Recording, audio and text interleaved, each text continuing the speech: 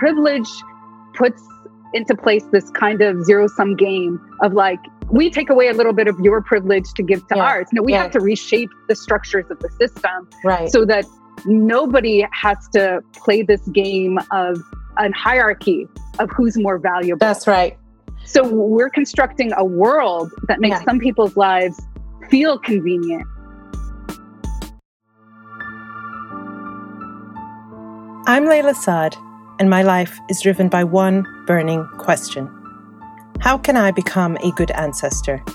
How can I create a legacy of healing and liberation for those who are here in this lifetime and those who will come after I'm gone?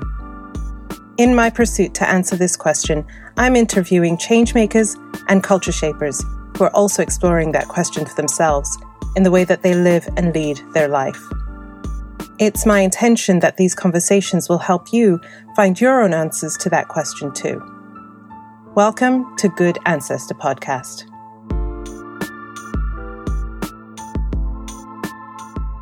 Dr. Maytha Al-Hassan primarily sees her labour as that of a freedom doula and an engaged witness reviving the traditions of the feral femme. She is a historian, journalist, poet, organiser, and mending practitioner. As a journalist, she's worked as an on-air host on Al Jazeera and The Young Turks, also field reporting for such outlets as CNN, Huffington Post, Mic, and Boston Review. In 2017, she received her PhD in American Studies and Ethnicity from USC and gave a TED Talk on her ancestral relationship to Syria. Maytha has co-founded multiple social justice organizations, including the Muslim Anti-Racism Collaborative, the Social Justice Institute at Occidental College, and Believers Bail Out, a Muslim abolition group. Currently, Maytha writes for the Hulu series Rami, is a visiting professor in peace studies at Chapman University, and offers yoga, meditation, and Reiki workshops, and continues to work on her writing. Welcome, everybody, to another episode of Good Ancestor Podcast. I'm your host, Layla Saad, and today I'm here with Maytha Al-Hassan. Welcome to Good Ancestor Podcast, Maytha. Assalamu alaikum. Thank you for having me. I'm excited to have you here. We have been wanting to connect for ages now. Just the longest time. Absolutely. And I feel like it's amazing that we're getting to do so in Ramadan.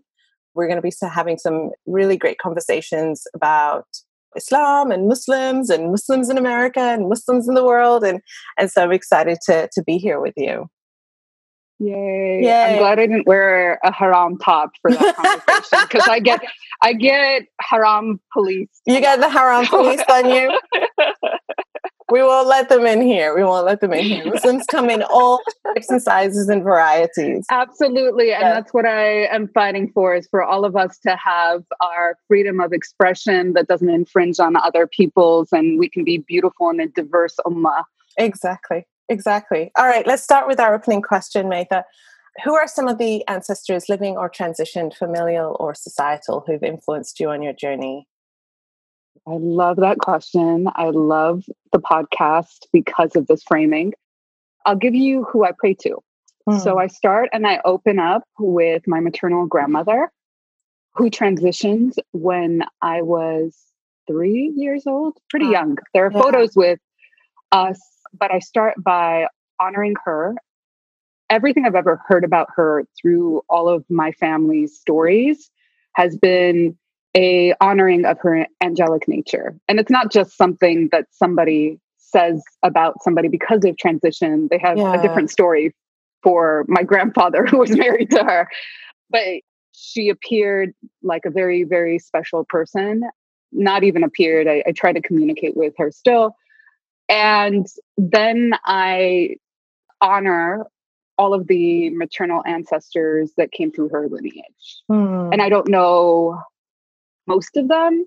I know only a couple generations after. So in prayer, I say her, our original family name. I learned that too, Abu al-Az.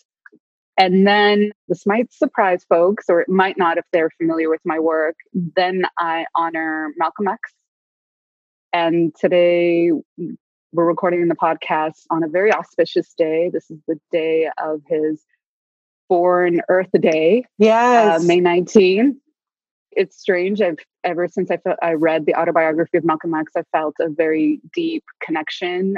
And I have so many stories of how he led me to some of his work that hadn't been made public for decades since his death. And I even found my maternal family's name in his diaries.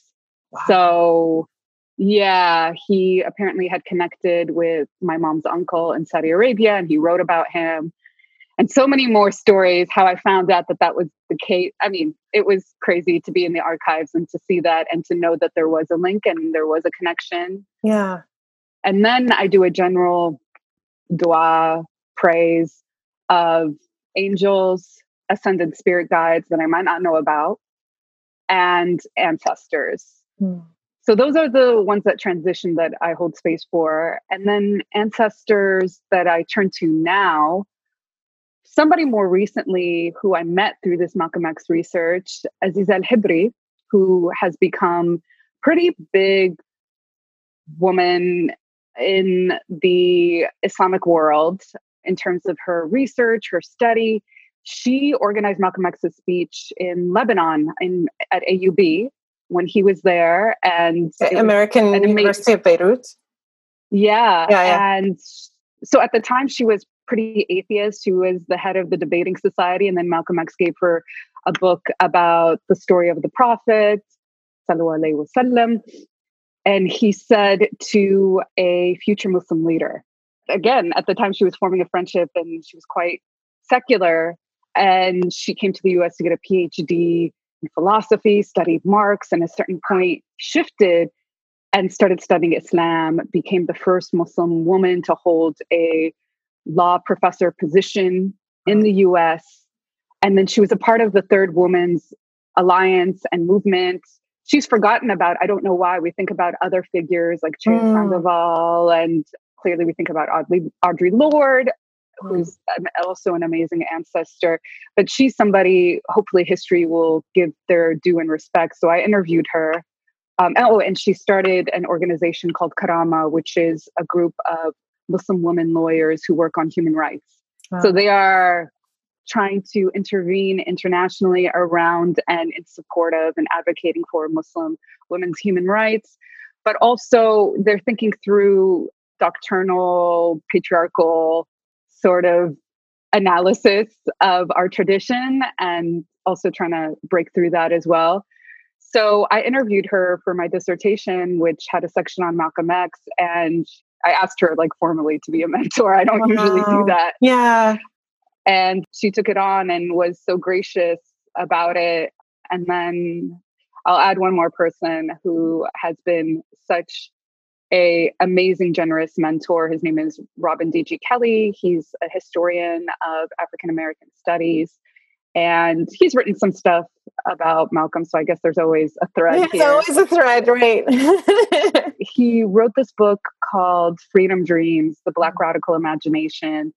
And he's just set the bar for thinking about radical in the sense of like going at the root, not the way that the counterterrorism world talks about radical.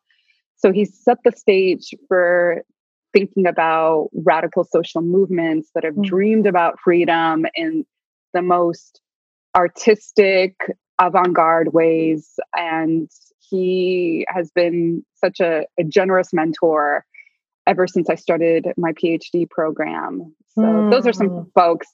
I try to think about elders in my life and to be better also about honoring them. I tend to have a little bit of a rebellious quadruple Aquarian nature. So I have to sometimes put myself in check. Well, thank you for sharing all of this, because it's always fascinating to me how different people answered this question. But one of the things that I was fascinated about when I was doing my research on you in preparation for our conversation was your really strong affinity to Malcolm X. And it is auspicious that today is his born day. And it's also the 27th day of Ramadan, which is a very auspicious day in in the month of Ramadan. So that's just like, gave me tingles when you said that. But it's fascinating because I've watched many of your interviews and read a lot of your work and see this really strong affinity for Malcolm X, the work that he did. And I didn't know the back piece around that he's met like members of your actual family. So I would love to hear about, like, how did you come into this relationship with him and his work, and what it means for you? Because it seems like it really informs the way that you show up in the world.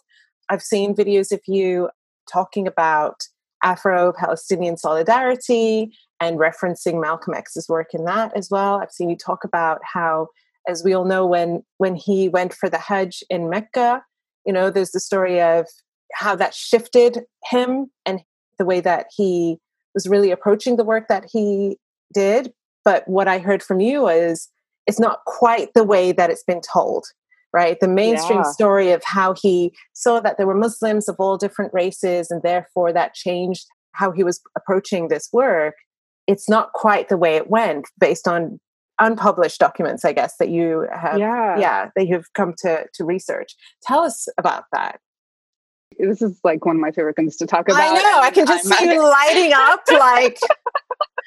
He's just up there like, speak on it, Maytha, speak on it. Let them know. He's like, permission is given.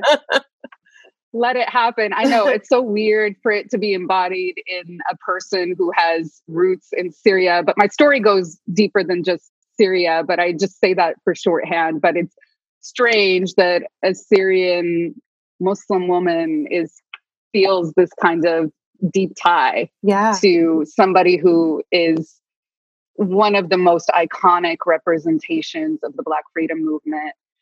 But it will be explained as I tell my story. And I really want to hear it. Yeah, because I just click in video after video and I'm like, Malcolm X, where did she get this tie from? When did this relationship begin? How did it begin? What does it mean for her? Yeah. Yeah.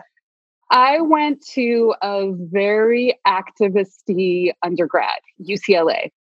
And by some estimations, it might even be more activist-y than Berkeley. And that's what we think of. We think of the Bay organizers, but there's something that shifted how students showed up. And this is the time of the Iraq War, whether or not we were going to intervene. And I was coming into connecting back with my Arab community culture and history, which was severed up until 9/11, because that was the way that I was trying to figure out how to fit in a pretty white dominant suburb of Los Angeles. Yeah. And so, I went to school to UCLA. At the time, the head of our student programming was a man who was a freedom fighter, South African exile in the US. Mm. So he had a hand in really guiding a lot of us towards justice work on campus. I mean, he was fighting apartheid and had to leave to come to the US, and he was part of this community of South African freedom fighter exiles. So that was happening. Iraq War was happening. And then there was a class that a bunch of students who were activists took, and it was called Malcolm X and Black Liberation. Oh my God, I almost forgot it. It was taught by a white Jewish man named Wolfenstein. Yeah, and he wrote a book about Malcolm as well. So prior to that, how I got into that class, or why I was interested in that class, was that summer I was back home and I was looking for books to read. I was kind of bored. And so my brother gave me The Grapes of Wrath and Malcolm X's autobiography. And I said, which one should I read? And he said, they're very different books. Yeah. So I said, okay, I'll read the first 25 pages of both of them and then I'll continue. Yeah. Clearly, I never finished The Grapes of Wrath. Because in the first 25 pages of the autobiography, you start out with a firebombing on his house in Omaha, and then you're transported to Lansing, and the story of what it meant for him to grow up as a Black child just grips you. And then to me, that felt like the first time I actually read the real history of America. It was so different from what I was taught. Right. We always talk about how slavery is rarely taught. And if it is in the most stigmatizing, shameful way that Black folks and non-Black people of color can't seem to understand or connect with. And then for a generation of people that are descended from immigrants who came after 1965, we have no idea about how integral this civil rights movement was to whatever we were experiencing in the US at that time. And so he provided that history. And he also gave a glimpse into this visceral feeling I had about not being a white person in the US. And I clearly, I don't have the experience of a Black man who was raised in the 1920s and 30s in the North during Jim Crow, during segregation. But the way he narrated America's history, I could connect to. Mm-hmm. And so that gripped me. I took that class, and it was like I had an opportunity to implement part of my own history and to synthesize what I was learning about the Arab world. And this is also like the early 2000s. We didn't have sophisticated language on really thinking through people of color, Black and Indigenous, as sometimes overlapping, sometimes discrete categories. Yeah. So we were just on campus trying to figure out ways to connect, but we did, strangely enough, exercise and implement a very intersectional way of connecting with each other. So when the Iraq War happened, or we had discussions about protesting, because it was like almost a year they were trying to prep us, like, we need to go in because Saddam's a madman, and now he's connected to 9/11 terrorists, blah, blah, blah. Yeah. So a person who hit the stage when we had one of our protests is an Iranian Iraqi guy. I always talk about him, who's so influential to how I was shifting things. His name is Yusuf. He's a professor now. And he got up on stage. And what was happening at the same time was that there was decreasing enrollment of Black students from like 300 one year to 187 to 90 the next year, of a campus of thousands. Wow. And so he made this connection that what happens when we go to war? So this is after affirmative action was aggressively fought against by pretty much white supremacists. We can say that. What happens? It means that there is a drop in enrollment, but also public universities are supposed to be streams or a pipeline from public high schools. And so those folks are the ones that are recruited to go fight on the battlefields. Those folks are the ones that could have had a shot at getting here, and their whole lives will be transformed. And in that moment, I saw all those connections. Right. And those are the same ways that Malcolm would speak about race in relationship to a global struggle, what it means to not bring the plight of what he said, 22 million Afro-Americans into the decolonizing global movement. It means that they're going to be continue to be subjected to what he called domestic colonialism. You know, there was all that. So like theory, real life happening. And then I went to Columbia for my master's in sociocultural anthropology, to go there to work with Robin D.G. Kelley, and he had just transferred to USC, so I couldn't work with him. And then I realized Manning Marable, who was writing this biography on Malcolm X, was there, and I wanted to work with him, and he was on sabbatical too. And so I just emailed him and said, hey, I know you're on sabbatical. I just got here. I'd love to work with you. And so the previous summer, I went there to interview Manning Marable. Sorry, this is kind of a longer story. But this is amazing. Yeah. Because I had written an independent paper for undergrad that was supposed to be 25 pages, turned out to be 75 pages on Malcolm X's influence on politicizing hip hop. And I was like in that phase. Yeah. So, and I thought I was going to make it a book. I interviewed Manning Marable, and he was so gracious to take my interview. And it was like a couple hours long. And so I said, hey, guess what? I'm back here, but I'm actually going to school. And then he had one of his research assistants with him during the interview. And he said, you know, I talked to the research assistant. We were both very impressed with how you understood Malcolm. Do you want to come and work on our Malcolm X project as a research assistant? Wow. And I was like, of course. And so at the time I had studied like political science. I was going into anthropology. I didn't think of myself as a historian, but he is a very well-known, he also transitioned. He's also an ancestor, very, very well-known historian and institution builder. He's the one who built up African-American studies at Columbia. He's the one that gave it an institutional home. He's the one that could get money.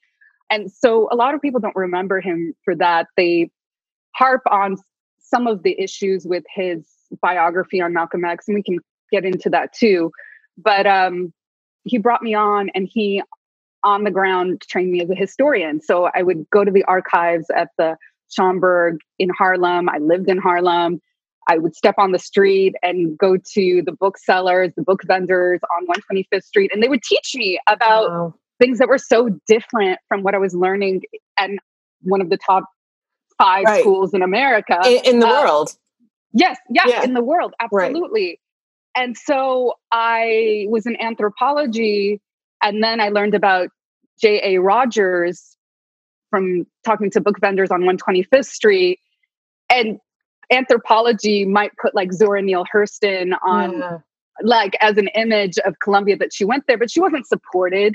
And so it was such an interesting contrast of like learning from some of the professors there, Manning Marable being one of the big ones, and then learning from my environment in New York. So, I was looking through archives of Arabic language newspapers to find Malcolm and the story of the Organization of African Unity, which he felt incredibly enamored with. And I found articles he had written in English in Egyptian newspapers, op-eds when he was there that one summer. But to get to some of the stories that you had mentioned in the work that I had researched, I want to give credit to the full research team because we were thinking through these things in a very collaborative way. Yeah. So Manning Marable, Zahir Ali, who is an incredible historian. He was in the most recent documentary docu-series on Malcolm X, who killed Malcolm X. And Garrett Felber, who wrote an amazing book on the history of Muslim incarcerated folks protesting. So a lot of amazing scholarship has come out from that team of folks. And we bonded, and we have our own little group thread about like when people share quotes that Malcolm didn't say on social media. I'm sure it must grind your gears, right? Yeah, we continue to think through these things. So one of the stories that really emerges is the difference between what the autobiography seeks to do and what Malcolm's interviews, his diary entries say about how he's experiencing, especially the last year of his life. So Malcolm starts corresponding with Alex Haley for the autobiography 63 or 62. So it's a couple years after he has really gotten into the ministry and being a public speaker. Yeah. And he's still very much in the Nation of Islam world. And he gets the clearance from Elijah Muhammad to do this book because there's clearly tension between him becoming a national spokesperson and people who are jockeying up for Elijah Muhammad's position afterwards. So there's an inner circle that's watching Malcolm get close. Malcolm becomes such a public figure. Elijah Muhammad knew that Malcolm had such a powerful strength of communicating his messages. So he allowed for him to do things that he wouldn't have allowed other members, which is to speak politically, to do interviews with non-Black audiences about the nation, because he was conscious of the gaze. And also the Nation of Islam had what somebody described as an anti-politics, which is they did not want to get politically involved. And part of the issues that they start to have with Malcolm is he's seeing the police brutality that's rampant across the US and he's speaking out. Right. Even to his members. So anyways, part of how the autobiography starts is he gets clearance from Elijah Muhammad to do it. And so you see the early part of the autobiography very much aggrandizing Elijah Muhammad, right? Almost after every sentence, he pulled me up from where I was. And he is the true messenger. He is the only reason I am me. And then there's a sharp turn because right before he goes to Mecca, he leaves the nation. And so it's hard to tell who the storytelling comes from because Haley has an interest in creating a really strong arc. Yeah. Right? Right. And then Malcolm also has an interest in trying to build and create a movement outside of the nation right at this point. So right. you have to think about this as a historical document that shifts and changes with people's relationship to the material. And so what happens is it is a more compelling story to say that in March, Malcolm pulls out of the nation formally, creates his own organization called the Muslim Mosque Incorporated, and then in April goes for Hajj, and then sees white people commune with all people of color and eat from the same tray, and then come back and say, now I believe, or I've transcended the constrictions of race consciousness. It's a more compelling story to say that, and to also pretend that the global Muslim community is not race conscious. Right. But Malcolm so a couple of things. So that happens in 1964, April through May is his second trip to the Middle East. We think it's his first because of how the autobiography is written. Right. But it's not his first time. Right. There's a tiny, tiny mention, page, depending on what edition you have, I think it's like 225, of his trip in 1959 that he goes on. And people are like, what? So he's still part of the nation. In 1959, he goes at the behest of Elijah Muhammad, who wanted to do Umrah.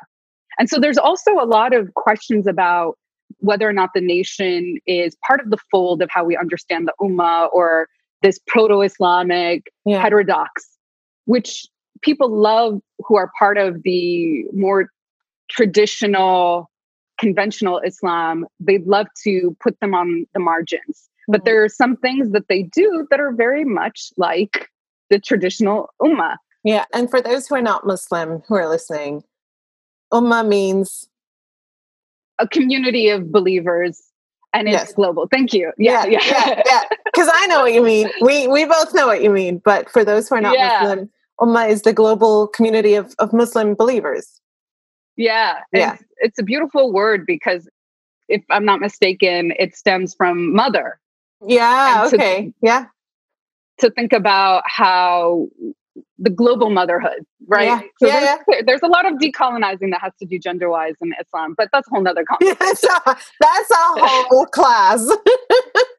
It absolutely is. So he goes in 1959 because Elijah Muhammad wants to do Umrah, and he goes to Saudi Arabia and sets it up for him, tries to connect with people who will allow him to go. Because again, if you do not have a Muslim looking name that's on your government documents, then you're going to have to prove through the Islamic courts that you're Muslim to be able to do Umrah or Hajj. Yeah. And so he sets things up. And even in 1964, in his diaries, he says, I met some of the same people I had met in 1959.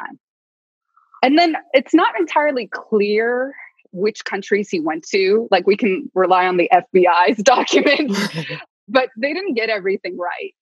And that was also interesting, looking at declassified and heavily redacted FBI and BOSS files, which is the Bureau of Special Services in New York.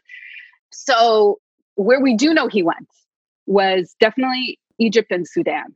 So he went to Sudan in 1959, and he comes back getting into kind of a jousting match in Black press with somebody who accused him and Elijah Muhammad of being heretics. Right. And then he says, actually, this is not the case. And I went to Sudan, and Sudan has some of my most favorite people I've ever met, including my most favorite Sudanese practitioners. That's why later he gets a Sudanese sheikh to come and be a sheikh at his Muslim Mosque Incorporated.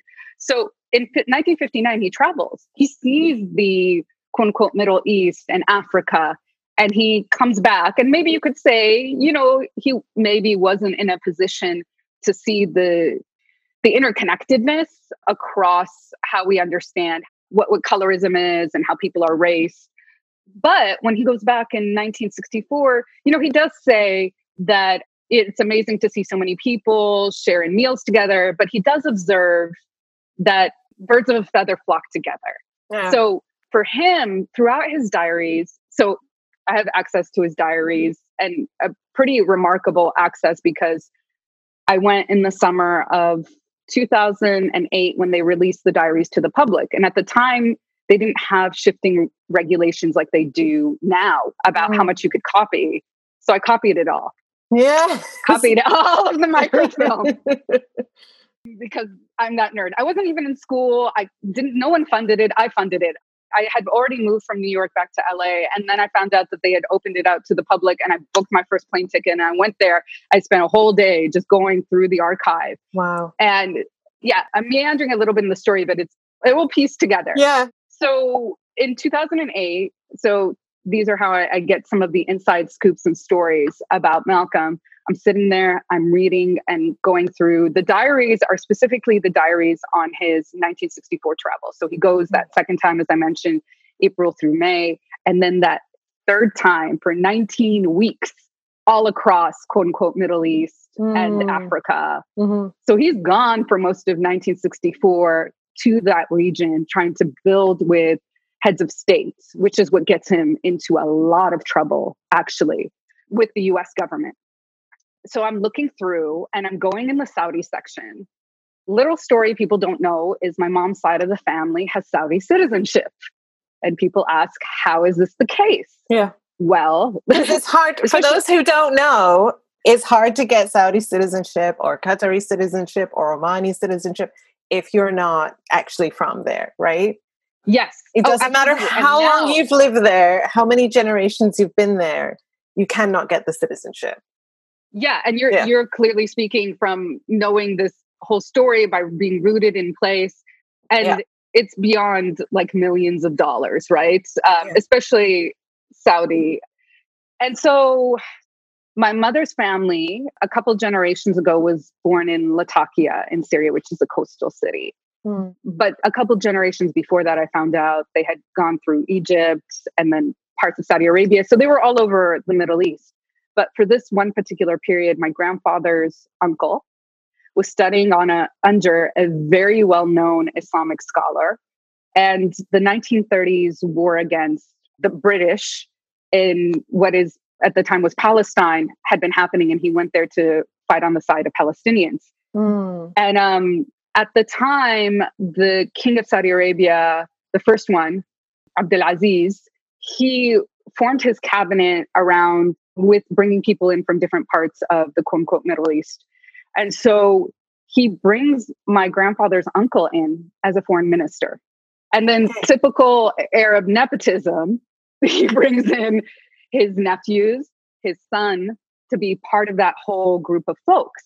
Right. So now my mom's side of the family, and it was always interesting to me when I eventually would see them and meet them, they consider themselves Saudi because they all have Saudi passports. Right. So my grandfather comes in and he becomes like a cultural attaché, and they move around a lot to Turkey, Egypt, Spain, Ghana. He was the cultural attaché in Ghana when Malcolm was there. Wow. But the story of what happens is I see my mom's last name under the Saudi section. Somebody named Nawaf. And I talk about this in the dissertation, and I'd never heard of a Nawaf. So I call my mom, like after almost falling out of my chair, because my mom's family has a pretty common last name in the region, but in the context of Saudi Arabia is very specific. Right. So I say, do you know of this Nawaf Yassin? My mom has a pretty bad memory. So she couldn't recall the name at the time. And I was like, dang, I thought there was a connection.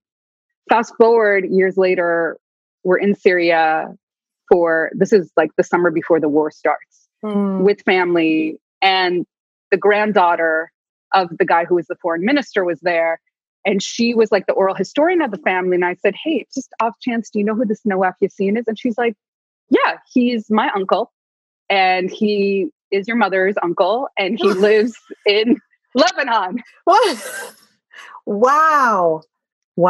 Yeah. So I interviewed him, and the thing he remembered the most was how Malcolm looked.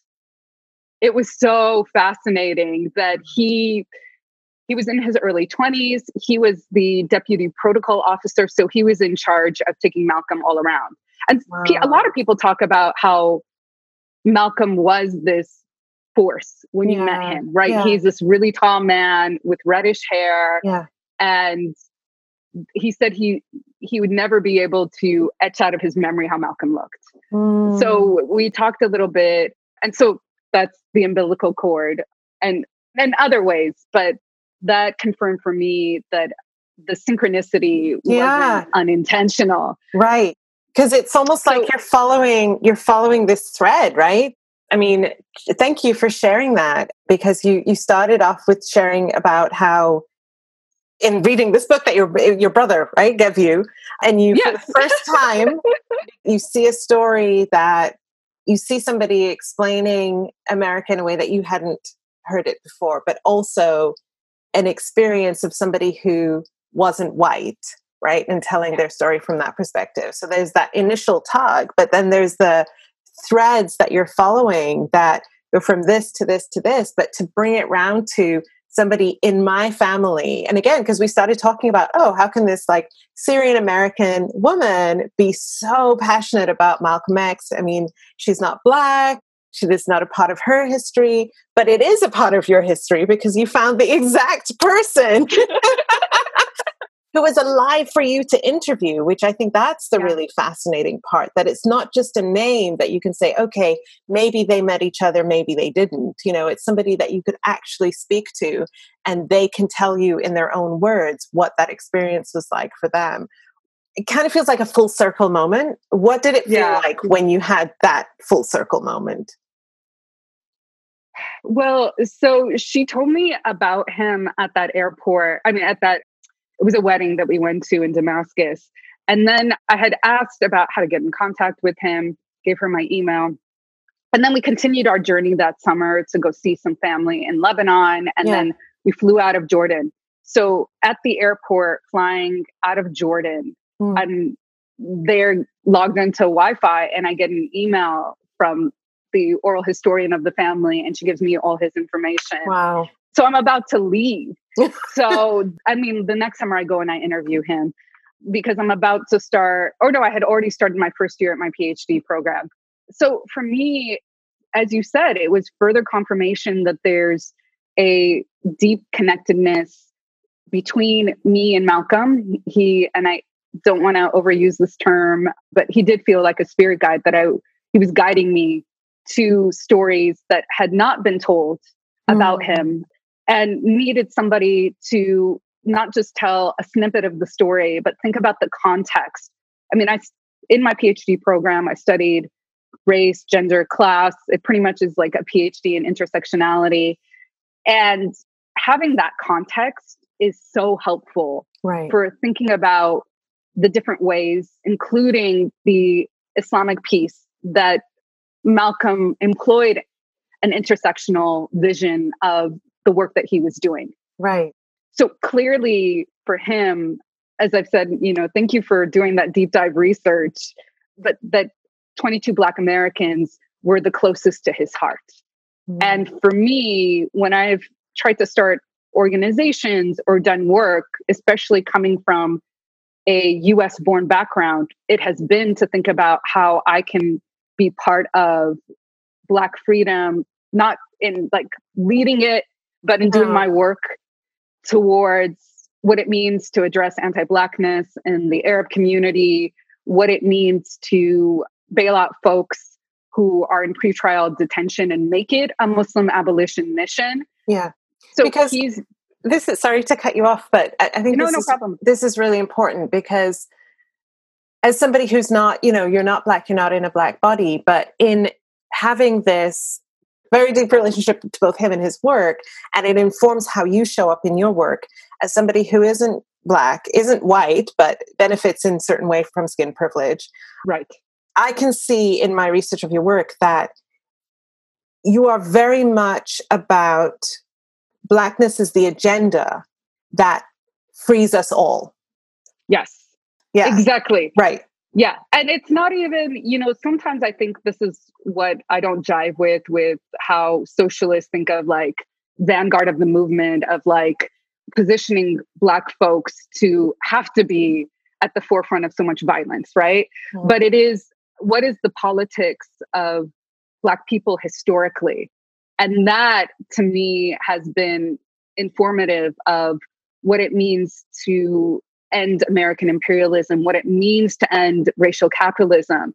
Those systems were formed on the specific oppression and exploitation of Black folks. Yeah, and also displacement and genocide of Indigenous folks. And especially as somebody who had just been born here and my parents didn't, what does it mean to have a relationship with this place? Right. That has caused so much pain to people and suffering. Right. Because, so were you born in this? I wanted to ask you about identity and kind of how you identify, because I identify as a third culture kid, now adult. Yes. So being a third culture kid means you were born and raised in a culture that's not the culture of your parents. My parents are East African, were born and grew up in East Africa, moved to the United Kingdom, which is where they met and married and had me and my siblings. So I'm first generation British, but I always was aware I'm not British like they're British, right? Yeah. I'm not British like white people are British. I'm British in a different way, but I had no connection to who am I? Because I also understood I wasn't Black like Caribbean British people are, people of Caribbean descent, right? Because that's also its own history in the United Kingdom.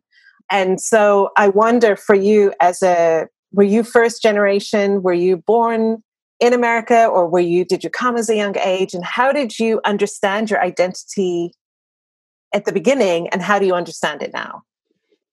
Yeah, great question. I just thank you also for setting the context. I've been so curious because I've seen your various relationships and I wondered as well how they informed who you were. Yeah. And I think for me, just like you, and you're in Qatar now. And how long have you been there, by the way? So we moved out here when I was 15 with the goal to only live here for 3 years. And then we moved back to the UK for me to go back for my degree. And we moved out here originally partly because my father was offered a job here, but the reason they accepted was because my grandmother was living in Oman. She'd moved from Tanzania to Oman. She was getting older. My mom wanted us to be closer to her. They also wanted us to live in a Muslim country and finally have Islam around us and not just be, the odd ones out who are Muslim in the United Kingdom. So that there was many things that were going on, but it was supposed to be a temporary thing. And it ended up being a long-term thing. I live out here. My siblings, they moved back to the UK when they finished their degree. They stayed there. When I finished my degree, I moved back here.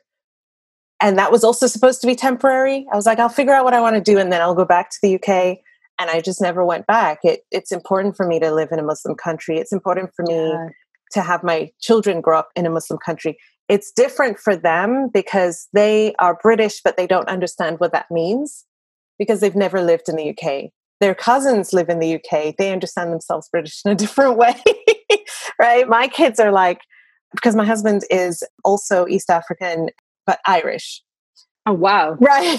So I'm East African British. They're we're Irish, we're British, we're Zanzibari, we're Kenyan, we're Omani, we're everything. We don't really know what we are. And I've had to teach them you are all of those things and you don't have to apologize for it. You're all of those things. People are just going to have to deal with the fact that all of those things are a part of your identity and a part of your history. Yeah. Yeah. And they resonate at different times, or you find out more stories too through connecting with ancestors that are either living or looking for and in the archives of ancestors that have transitioned. So I love to give room to that because it's not a static process either. No, exactly. So tell me about Yeah. So when I heard the term third culture kid, I very much resonated with it as well. Because although I was born in a Los Angeles County suburb, born and raised, all my siblings were also born there.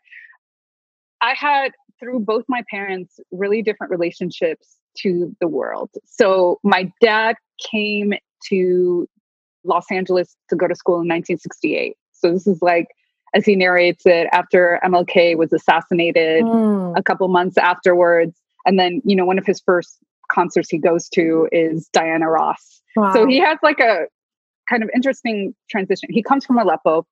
He worked for a couple of years in Lebanon construction to afford to buy a plane ticket to come here. But he facilitates for all his brothers and sisters to come here to Los Angeles to work with him, with the exception of his older brother, who was kind of the anchor. And they end up being in business together, but they also end up living on the same exact street. So I grew up on a cul-de-sac with my whole dad's side of the family from Aleppo. So I would say that I would wake up in Aleppo and go to school in Los Angeles or the US. And then I'd come back and we'd, take out our plastic chairs and eat our watermelon. People know Syrians love to eat watermelon after every meal. And when I found out that it was a racist stereotype afterwards, I was just like, what? Watermelon? Right. There was no context for you to understand that outside of what you knew in your own culture. Right. Right. Well, I mean, and it also becomes a racist thing when white people do that and talk about watermelon eating and all this sort of stuff. So that was my dad's side of the family. And so I know people are like, wait, how are you third culture kid in that way? Yeah. So my mom's side of the family, as I mentioned, was from Latakia, but my mom was born in Damascus and she never lived in Syria. She mostly grew up in Lebanon. And so her and her family members had to leave at the start of the civil war in Lebanon. So that's kind of their home that they eternally want to return to. And then her family, her parents moved to France, to the south of France. So she got a degree in the UK. And so every single summer, my mom's side of the family, which was all over the world, her brother who had his kids in Montreal, and then eventually moves around and is now in China and has been living in China for decades. And then another brother who goes between Saudi Arabia and Lebanon, and then a sister who lives in Spain, and her kids live in the UK and have lived there also for decades. And then some family members that live in Bahrain, some that live in the UAE. We'd all descend onto France and the whole summer to see each other. Okay. So I would never go back to Syria or Lebanon until I was 22 years old. That's the first time I went to both those places. Right. I went to the UAE, in fact, when I was 10 years old, when they had nothing. Right. Abu Dhabi and Dubai. Right. Dubai were these, had just opened up one mall. Right. Which is ancient history. Right. And then my dad's best friend was from Abu Dhabi too, so we grew up around him. So when you spend summers in France and your grandfather only speaks French and Arabic, you have to learn those things to communicate to them. So all these things are happening. Now, I'm growing up in a pretty, as I said, white dominant, because when I look back in yearbooks, I see that there are a significant amount of people of color, strangely, but I didn't remember it that way. It was because white culture was pervaded. We had to find some way to fit into whiteness to feel like we belonged. Right. And so I didn't really. I mean, I'm clearly not Black. Right. But I'm also clearly not white. Right. And you have a very Arabic name, right? Absolutely. You lived in a cul-de-sac with your Arab family. It wasn't what you're experiencing when you go home. It's different to what your friends were experiencing when they went home. Right. And for what a lot of people don't know is that Syrians are considered the white Arabs of the Middle East. And so when I first went back and people asked me where I was from, I was like, I'm you guys. What are you talking about? And they would, are you Greek? Are you Persian? Are you Lebanese? Are you whatever, other things? Most, as I said, most Syrians, light skin, light hair, red hair, blue eyes, not me. So it's interesting you say that, actually, because as somebody so I live in the Middle East, so I see different types of Arabs. And until I did my research on you, I didn't realize you were Syrian American. In my mind, I was like, she's a Lebanese or Egyptian or she's something else. But when I saw Syrian, I was like, oh, that's interesting. Okay. Didn't see that coming. Yeah. And actually, what people don't know is Arabs in the US are classified federally as white. And that's because of early Syrian migration to the US that fought to be classified as white so they could be naturalized. Right. But they, out of all the Arab groups, could do that fight much better than everybody else because they passed whatever was called the common man test that could tell that a common man could tell, or the ocular test, that you looked white. Right. So in addition to that, so my dad's side of the family, a lot of them married like Germans, Yugoslavians. So I'm really the darkest person on my family. Right. In my family, Right. the darkest person in my family. So I always kind of felt like the odd person out, and I didn't fit in school, and anybody who was Arab pretty much had my same last name. And if they were Arab, they didn't want to tell people that they were Arab. They made up that they're from like Turkey or other places. Right. Because in a pre 9/11 world, what people didn't realize is that it was so much harder being Arab than it was being Muslim. And that sounds strange. Okay, break that down. And especially because I know that there are people who assume all Arabs are Muslim, all Muslims are Arabs, right? So, no. We hardly constitute a majority in the global community. And also, like, I think as you've been saying, which is really fascinating to me, is when you look at Southern Arabia, there's such deep roots in Africa. Yeah. So for us to have Arab as like an ethnicity or a racial category is bizarre, right?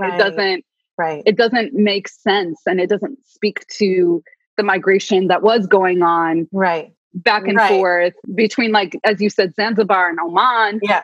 So anyways, what was happening pre 9/11, a lot of people don't remember this in the US, but I remembered it distinctly because it had an impact on how my identity was shaped. So going a little further back, I was ruthlessly bullied from a young age all the way through high school. And the painful part is that it was kind of a small community. So we were in the same classes with the same people from like first grade all the way up through senior year in high school. Right. So anyways, there were shifts that were happening around like multiculturalism, which isn't something that I really cared for. But before there was a shift around race and ethnicity, there was this interesting move to be tolerant of other religious traditions. So because of that, Christmas break became holiday break. Yeah. Easter became spring break. Right. And people forgot that we Christianized every single holiday prior to that. And so part of those ethos were about creating more of an interfaith dialogue on campuses and honoring different religious traditions. Now, prior to 9/11, the fear around Muslims was heavily around Arab Muslims, but the Muslim part wasn't there so strongly. Yeah, because I think that also that there wasn't an understanding of white Muslims or Black Muslims, or there was a conflation. Right. Yeah. It was basically, so there's a couple things that are happening. So the Black Muslim community is aggressively targeted through the Nation of Islam by the state, for sure. From the 1940s all the way up until currently, like especially with when Louis Farrakhan takes over the nation. But because there is this conflation of Muslim with Arab, they see the brown foreign other as the threat. Yeah. And so you start to see this in Hollywood TV and film. Yes, so, I'm so glad you're bringing this up, because I really want to talk about this. It would be a huge disservice if we didn't talk about your huge contribution to this conversation. You have put together this incredible report called Hack and Hollywood, which is about Muslim stereotypes in the media and in pop culture. And it's the first time I've seen it laid out so clearly about the different ways in which Muslims, Arabs, and I mean, they're not the same, but there are some ways in which it's Muslims, and then there's some ways in which it's Arab specifically, that there are these tropes and these stereotypes about what we are and how we are seen in the white gaze. I want you to link whatever you were about to say into this report, because I really want people to check out this report. Thank you. Yeah, I came through when I was a senior fellow at the Pop Culture Collaborative, and the idea was to track how Muslims were being represented over a 100-year history in TV and film, because there was a relationship between Hollywood representation, public opinion, and then politics. Politics, right. Yes. Yes. So I called it this triangulation. You can't tell who starts what, but all of it has an effect on each other. So whatever the US is doing politically does inform what Hollywood is producing, and then has an effect on public opinion. Sometimes it goes in different directions. Yes. But for example, when we're talking about a pre 9/11 moment, the US is at war in Iraq. The US is at war with Arab hijackers. And so you see that in films like True Lies, like all the early 90s. All those 90s movies were about Arab hijackers. I mean, all of it. Yes, all exactly. Of them, right. Yeah. And so I portrayed like this history of tropes and traps. And so there's this like really ironic thing that happens, which is that you have the menacing Arab villain who's also a fool who sets themselves on fire or puts themselves in a situation where they get shot by Indiana Jones. Right. And they have a sword or whatever. So they're at the same time menacing and a bumbling fool. And so this becomes a trope over and over again, or they're added in as unnecessary cameos just to make fun of them, like Father of the Bride, where they just like do these hacking sounds in the back of their throat to mimic Arabic. And people are not watching this and saying, this is offensive. No. This is the limited representation that we have of that community. Right. But the 90s was also very different for a different group of Muslims, and that's Black American Muslims. Yeah. Because they were taking the reins and producing their own projects, you saw a very different representation of Muslims on screen. So Malcolm X comes out in November 1992, a week before Aladdin comes out. So you see the completely different kinds of representations that you have about Muslims. But because the means of production are very different, then one gets closer to what we call the intimate knowledge of a community, and the other one strays very, very far to caricature land. Right. My best friend is Iraqi, and one of the things that we always joke about is Agrabah. Where is Agrabah? Oh, yes. And I tried to help with some consulting work for this latest Disney live action version. And we said, please just set it in a real time and place, and then you can build a story around it. If you start with a fictional place, then people are going to mercilessly critique your Orientalism, your conflation of different cultures, and not realize that if you pick somewhere like Oman a couple of centuries ago, then you could say that there is a relationship with African folks in the region, and it doesn't look weird. Like you don't only have to have Will Smith, be the magical Negro in this story. Right. Exactly. Yes.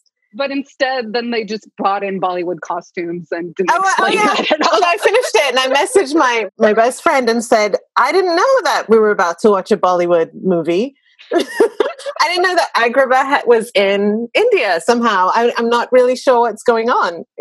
I mean, they tried to make it so that her mother was from South Asia, but they never explained that. But again, And, Disney did what it did with all its live action, make its billions, and they just kept it moving. But right now, in a post-Trump moment, no, we're not post him, but in his present, Or what does Ilhan Omar and Rashid Tlaib say? The temporary occupant. Yeah, that's right. So the temporary occupant, after he gets elected, we do have an interesting shift around more of a desire for stories from us about us.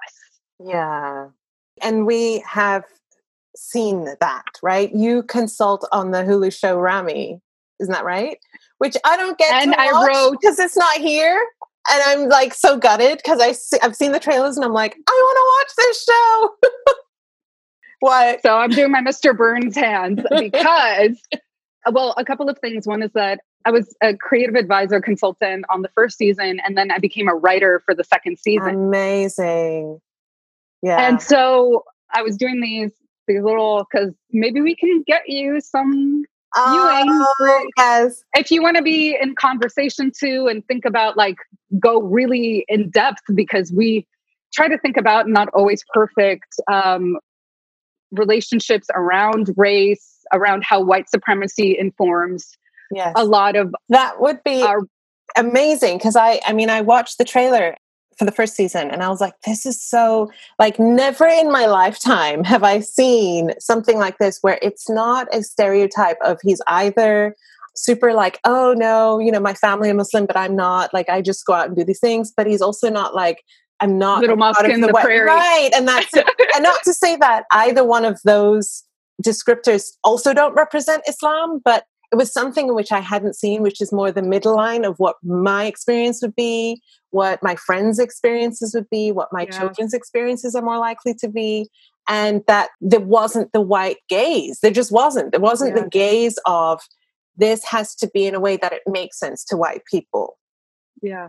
But regardless, people were offended because he did air out some of the dirty laundry about what goes on in the mosque. Right. Which we know things to be true. And we need a place to have conversation and debate. And I think it's sometimes difficult if there is an asynchronous viewing of stuff like that. You know, before when we would watch things all at the same time, then we can have the conversation together. Right. Yeah. Yeah. Yeah. But also for season 2, I don't know if you saw, we have Mahershala Ali, who's going to be playing. I love him. He's going to be in a good amount of episodes playing a sheikh. Amazing. Which I think it's his first time playing a Muslim character, actually. Yeah. That's amazing. He reached out to Rami, to the show, because he said, you know, even as a little character, I'd love to be on the show because I never have seen anything like this. Yeah. And I think a lot of people who are in the Hollywood world, especially people who are Muslims, see how difficult it is to greenlight anything. So a lot of times things get optioned, right, and developed or get development deals. But to go from a development deal to getting greenlight for a series, that's a very small funnel that few people make it through. Right. And I think it's incredible to make it through and get through to a second season as well, because a lot of times these are piloted, it's the first season, and then it's just, no, because the majority dominant culture can't relate to it, or it doesn't make sense to us, you know, so it doesn't continue on. So that's incredible. But I'm really reflecting back on what you said around that triangulation between what we see in the media, what we see in, what did you say? So the media, the news.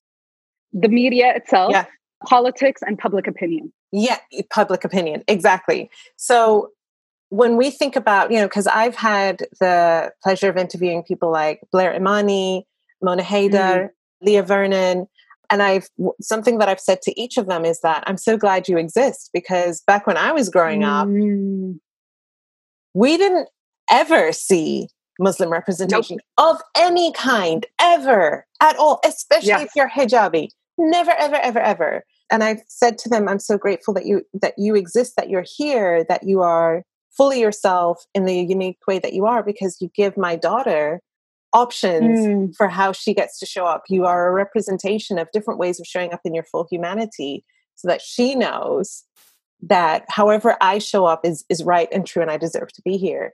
And so when we go back to that triangulation, if we don't have images, if we don't have representation, it influences public opinion, which influences how people get treated in their everyday lives. Yeah. And it also influences political decisions. Who gets bombed, right? Who gets banned, right? Right. Who gets bombed and banned. And it is like the fact that a majority of Americans said that they would bomb Agrabah is a clear indication. Right. Good luck finding it.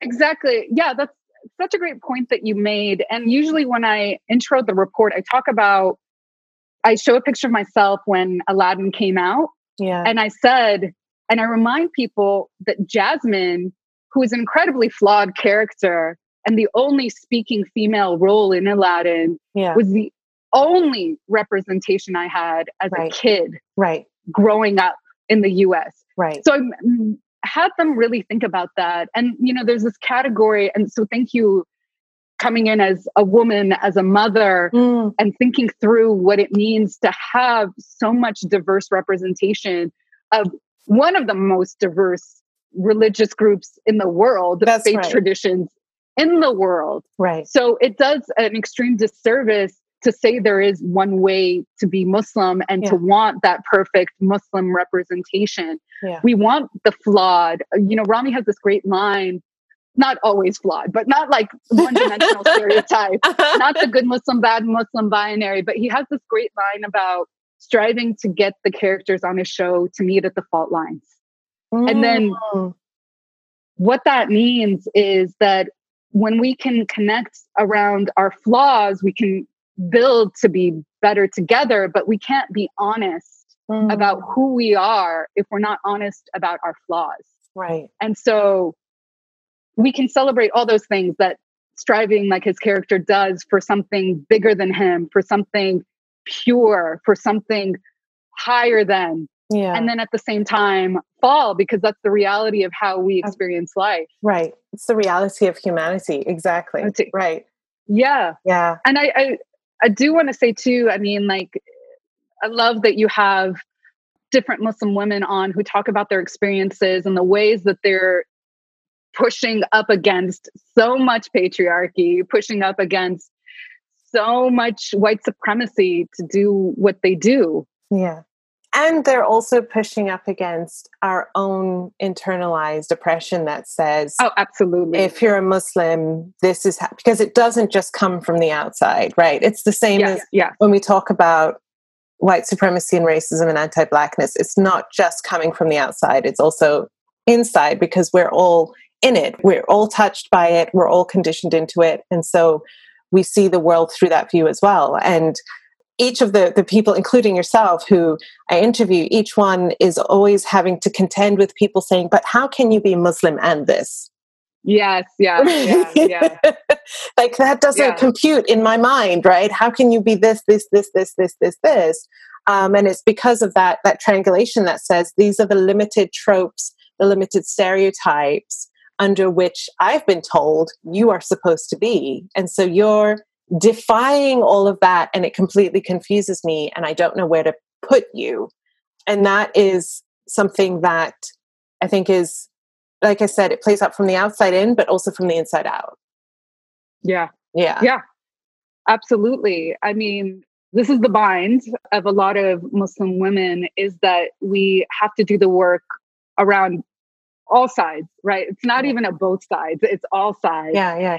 When Leila Abu Lughod talks about why do Muslim women need saving, the way that we were positioned by Laura Bush right after 9/11 to need to be saved by the US from brown men or from anybody that was foreign that was a threat to the US, from those men, it put us in a really effed up position, because we at some point had to defend patriarchy and to escape a certain kind of patriarchy. Right. And need to opt into white feminism as the only way to be empowered as a woman.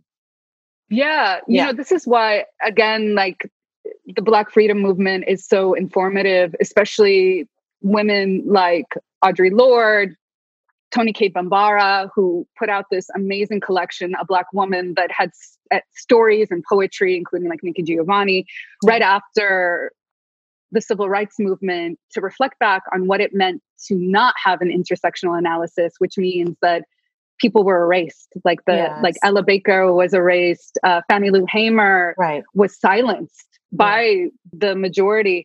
And so it was interesting because I was having this discussion with a Syrian woman who's part of the resistance in 2011. And I was asking her how things were going.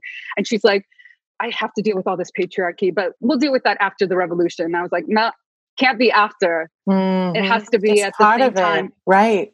And I actually gave her that book so that she could see what was going on in terms of what it meant to reflect back on what they wish they would have had done, and the analysis they wish they had available. And so now she's, doing a PhD and around women and gender studies, and is reflecting back in a really beautiful, synthetical way about what the revolution could have been. Yeah. It has to be all at the same time. Yes. Yeah. Absolutely. So this conversation has been incredible, and I know our time is limited, but there is something that I want to ask you about before I ask our final question. You work in an academic space, something that I know in reading, I think it's the book, Some of Us Are Brave. All the women are white, all the blacks are men, but some of us are brave. And they talk about, there's a section in there that talks about the racism that exists within academia. As oh my God, somebody who is in academia, I know this is something that, we briefly chatted about. I'd love to hear your experiences, what you observe that's happening in those spaces, because, and it's oftentimes, and I hear this not just from academia, but from spaces in which people who have white privilege are actually in the work of doing anti-racism. Often that can be a huge place of exceptionalism, a place in which they feel like, oh, I already know that. I already read that paper. Yes. I studied under that person. I've read their book. I listened to their podcast. And so I'm not really a part of that anymore. I used to be racist.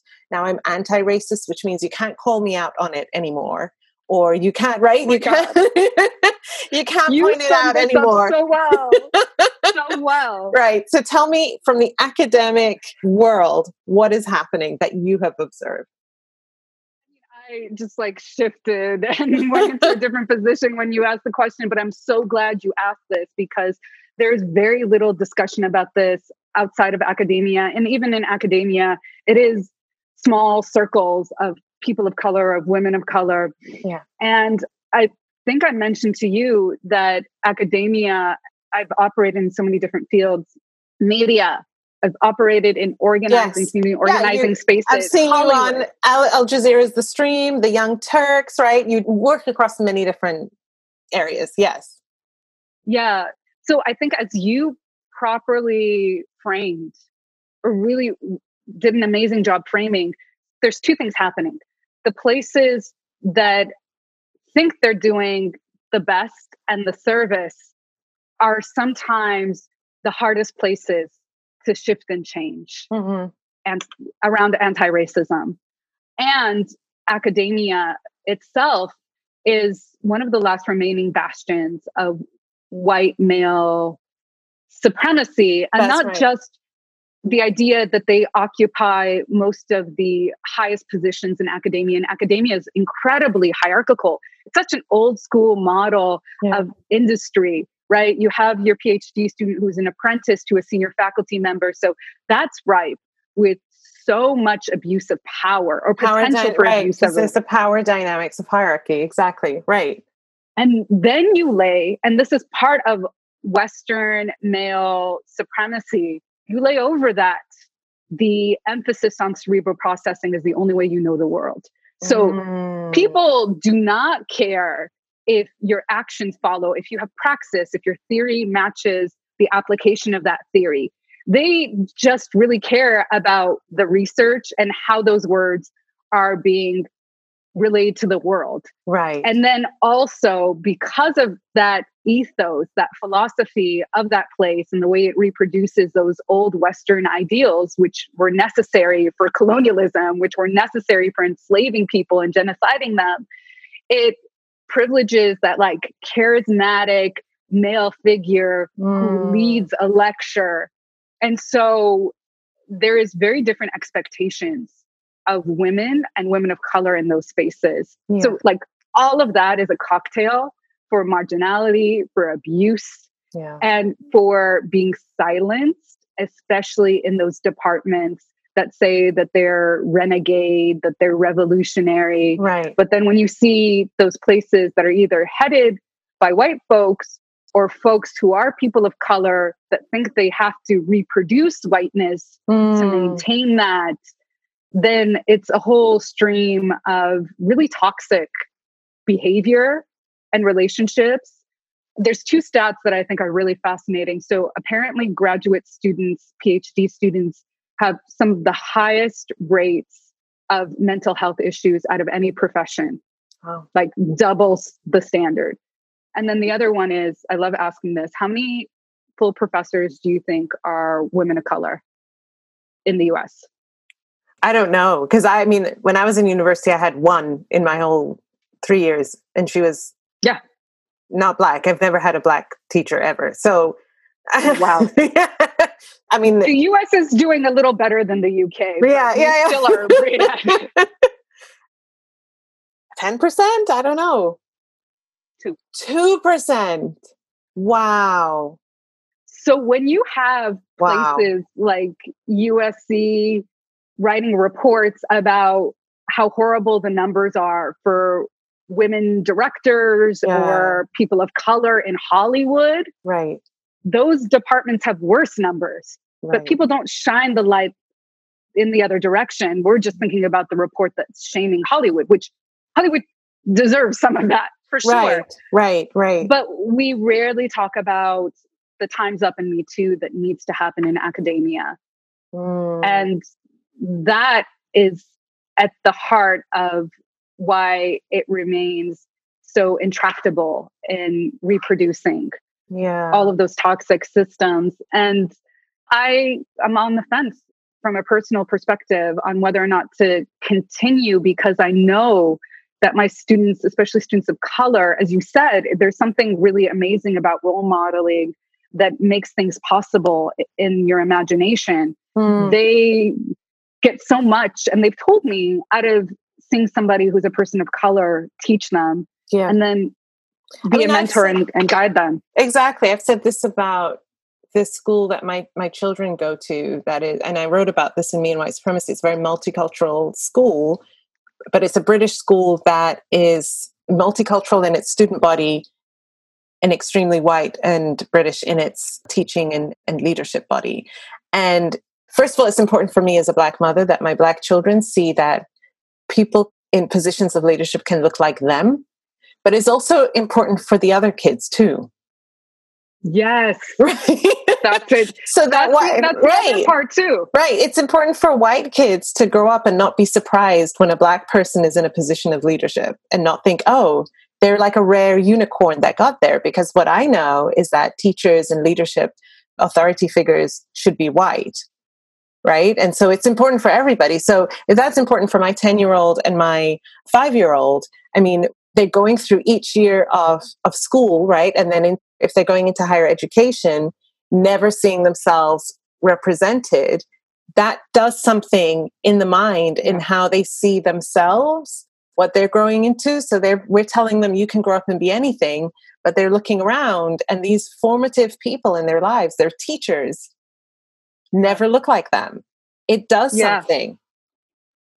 But also on that end, which I'd love to remind folks, and you already know this, that when you are bringing people of color to take on positions in historically white industries, the thing that needs to happen too is you have to create a new support system, a new structure. That's right. Because you know this. That's right. Because otherwise they get tokenized, right? They get tokenized, they get racially aggressed. They're expected to represent everyone of their race. They're expected to always be the one in the publicity photos to prove this is a diverse place, right? We'll trot you out for the photos, but we'll never ask your opinion. We'll never consult you as a leader in this space. And we'll never protect you when something happens to you. Yeah. And you're also not part of a legacy of different kinds of protection. Yeah. So a lot of the white folks that either were my professors or my colleagues had parents who were professors. So they knew how this whole jam went. So that was one of my advisors. And so she couldn't properly guide me. I didn't know how to write a dissertation, but she did because her father was a professor. And it's that generational privilege that is often ignored, right? That is often not seen because you are, many of us, I mean, my husband and I were talking about this, that in our families, you know, we're the first to go to university in our families. Our parents don't have that experience. Our kids now will have parents who went to university, right? And we'll be able to explain how to navigate those spaces, but it's not an expectation that we would. And there is an ease in which, you know, the person that you were just referring to is able to move in those spaces and be believed and be seen as credible and all of those things in a way that you wouldn't. You would have to work a lot harder to be compared in the same way. Yeah. And then there's the other level, which I know that you've thought through, written about, is thinking about the other demands and labors that people of color have to attend to. So not just representing and just doing the job, but because there are few of us, then we have to be, or not have to be, but we understand our obligation to be mentors. But then we also have an extended family we have to take care of at the same time. Right. So all those things are not thought about when you're bringing in people who historically have been disenfranchised or marginalized from these industries. So academia, as we saw the numbers, is one of many that doesn't make that much room, and also thinks because they think, because their job is thinking, yes, all they have to do to right the wrongs. And so that reparative element, that kind of talk around reparations is not part of the conversation. Right. It's if I intellectually get it, right? I intellectually understand what racism is, what the history has been, what has happened, that's the work. I don't need to embody the practice of amends, of justice, of reparation, because I get it intellectually. Right. I mean, there's some universities that were taken to task, and this is all because of student organizing, like Georgetown, confronting the slave labor that went into building that institution and thinking about what that means in terms of allowing or shifting their relationship to how to support Black students and what it means to have a reparative approach to what happened to build an institution. Yeah. And for few and far be between. Right. And for people who are listening, just to kind of tie this all together, because the work that I do is about, me and white supremacy and calling people who have white privilege into the work, right? In these spaces, we're laying out these dynamics. And it's like, so what do I do? And it's like, it's not Maytha's job to take on the burden of going up against the institution, because if Maytha or other professors of color are doing that, there are consequences that will affect your career, that will affect your experience in those places, that will affect what opportunities you don't get anymore because you're speaking up against. And so part of this idea of using your privilege, which I don't really like that term, but just... You know what I use? Yeah. Well, tell me. I love convenience, because that's all that is being structured, is to make people's lives allegedly convenient, right, by using dominant power to do so. Right. So how would you say it in that case? Well, it's convenient to not want to look at the histories of racism. Right. And I understand the tension. I think that privilege puts into place this kind of zero-sum game of like, we take away a little bit of your privilege to give to ours. No, we have to reshape the structures of the system, right, so that nobody has to play this game of a hierarchy of who's more valuable. That's right.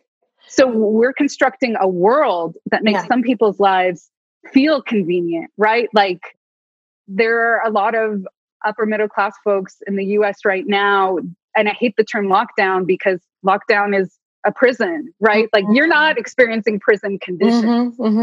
It's inconvenient for somebody that wants to go out and party, or I want to show people how insignificant this thing is. Yeah. Right? Yeah. Because if you demonstrate how insignificant it is, then we can work together to try to revolutionize or uproot this system. Like, would you be interested in aggressively oppressing somebody for your convenience? Oof. Right. I mean, I think what's a perfect demonstration is, do you want to make people more vulnerable, as we've said, now that people realize that cash poor brown and Black folks are the ones that are dying the most from coronavirus in the US. Now it's about, you inconvenienced my life. I want a haircut. Yeah. And now you're infringing on my freedom to do so. Right. But for you, the inconvenience is not being able to get a haircut. But for other folks, that inconvenience is death. Death. That's right. Thank you for that. But I really want people who are in academia, who have white privilege, to hear what we have said, and who are in other institutions, because this is not confined to academia. These dynamics that we've talked about play out in all institutions. Absolutely. Your job, if you're white or if you hold white privilege, is you have to be the ones to dismantle it. You have to be the ones to inconvenience yourself, right? To put your safety on the line, to put your relationships with other white people. I think Robin DiAngelo calls it breaking with white solidarity, right? Inconvenience yourself in those ways so that professors of color, people of Black, Indigenous people of color don't have to do so, because there's such a more greater risk. Like you said, it's the difference between I can't get a haircut versus this thing is killing me. Yeah. And that framework of, we're not asking you to do John Brown level of but even in himself, when my mentor, Robin Kelley, reminded me that he and his crew of abolitionists were against Lincoln because Lincoln sanitized the movement around abolition, and that he was afraid that people would just accept that and not be willing to be transformed by asking for an abolitionist vision. And so, the abolition is just, quote unquote, disenfranchising, freeing people from slavery. And there was supposed to be a period of Reconstruction where there was supposed to be some sort of reparations, but they kowtowed to that white solidarity and allowed the Confederates to win out and have their desires met so that they wouldn't continue to want to secede. So it was a fear of, and that's when the rise of the Ku Klux Klan happened, because it was a backlash to Black people actually possibly getting some reparations that they never received. So we never returned to that history and said, oh, wow, we did not break with white solidarity, which I think is an important framing. And so how do we undo the centuries of not breaking? Yeah, that's a big question. But I think I want people to study history. Absolutely. I want them to understand context, that this is not just happening right now, or it's not just happening because of the temporary occupant, right? It's not just happening because of the times that we're in, right? There is a contextual, centuries-long history. And this is a short period, and then we're going to be over it. No, this is just a continuation of what it has always been. And so your job now, like when we talk about good ancestor, and that's the question I'm going to ask you in a minute, like what it means to be a good living ancestor right now is, what is my job right now? In the same way that people who have white privilege in the past, they had a responsibility. Some of them took it on, some of them did not. Right? It's your job now. You're listening to this podcast. You're listening to these conversations. Don't do that thing that Maytha was saying about intellectually, I get this. Okay, great. Got a great history lesson. Got some great insights. Back to my regular life. Yeah. Get out. Listen, learn, and then walk it out. Right? Yes. Take action. Yeah. Yes. That sounds like it needs to be a song, by the way. Okay, Maytha. We have gone way over, but it was worth it. I'm so sorry. Yeah. I'm enjoying it. I am too. Our final question. What does it mean to you to be a good ancestor? Yeah. There's so much to this question. Okay. In the context of what we were talking about, which is how do you show up? Yeah. I think there are a couple of things. One is to ask, if I'm showing up in a space, who are the most impacted groups of people? And are they present not just in terms of the optics, but in terms of the leadership positions to be able to make the decisions and to have an informed analysis, because their whole lives depend on it. So intellectualizing things in some cases doesn't bring us closer to the answer. It takes us further away. So as you were saying, the people who embody the experience of how the oppression is affecting them are the greatest wisdom speakers. So they should be at the helm of the decision-making. That's one thing. Two, as part of my dissertation, I came up with this concept that is not so new. It's really taking on the Arabic term shahada, which is active profession.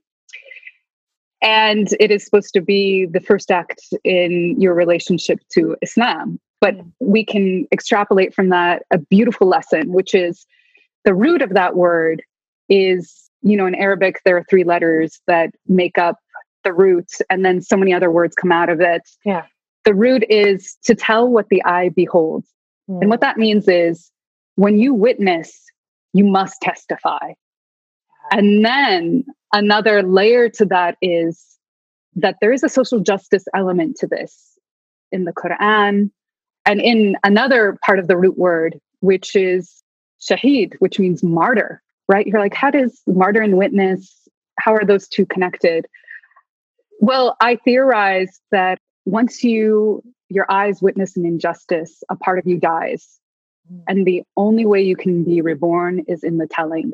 So if you understand your life and who you are being staked on telling fearlessly, courageously the injustice you witnessed, and it's not just simply telling and talking and being in that intellectual space, it's putting your life on the line. Yeah. And that's what's meant by that. So the ancestress, I love that you call yourself that. Wisdom is how can we not just put the most impacted in spaces of decision making, but how can we be their witnessers and testify and create a circle of protection so they can continue to do the work? And of course, those categories go in and out. But yes. Recognize. Yes. I love it. I'm like, preach. You are preaching, Maytha. Thank you. Thank you. Thank you so much. It was a beautiful answer. And just as a Muslim woman, I really love how you tied it to the Quran. But I think for anybody who is hearing those words, regardless of faith, there's such deep truth there and deep wisdom that is, just gets to that deep place within, right? That place that just connects with the heart. So thank you so much for that. Thank you for this incredible conversation. Yes. I love you. You're amazing. Can I just add, because I completely forgot.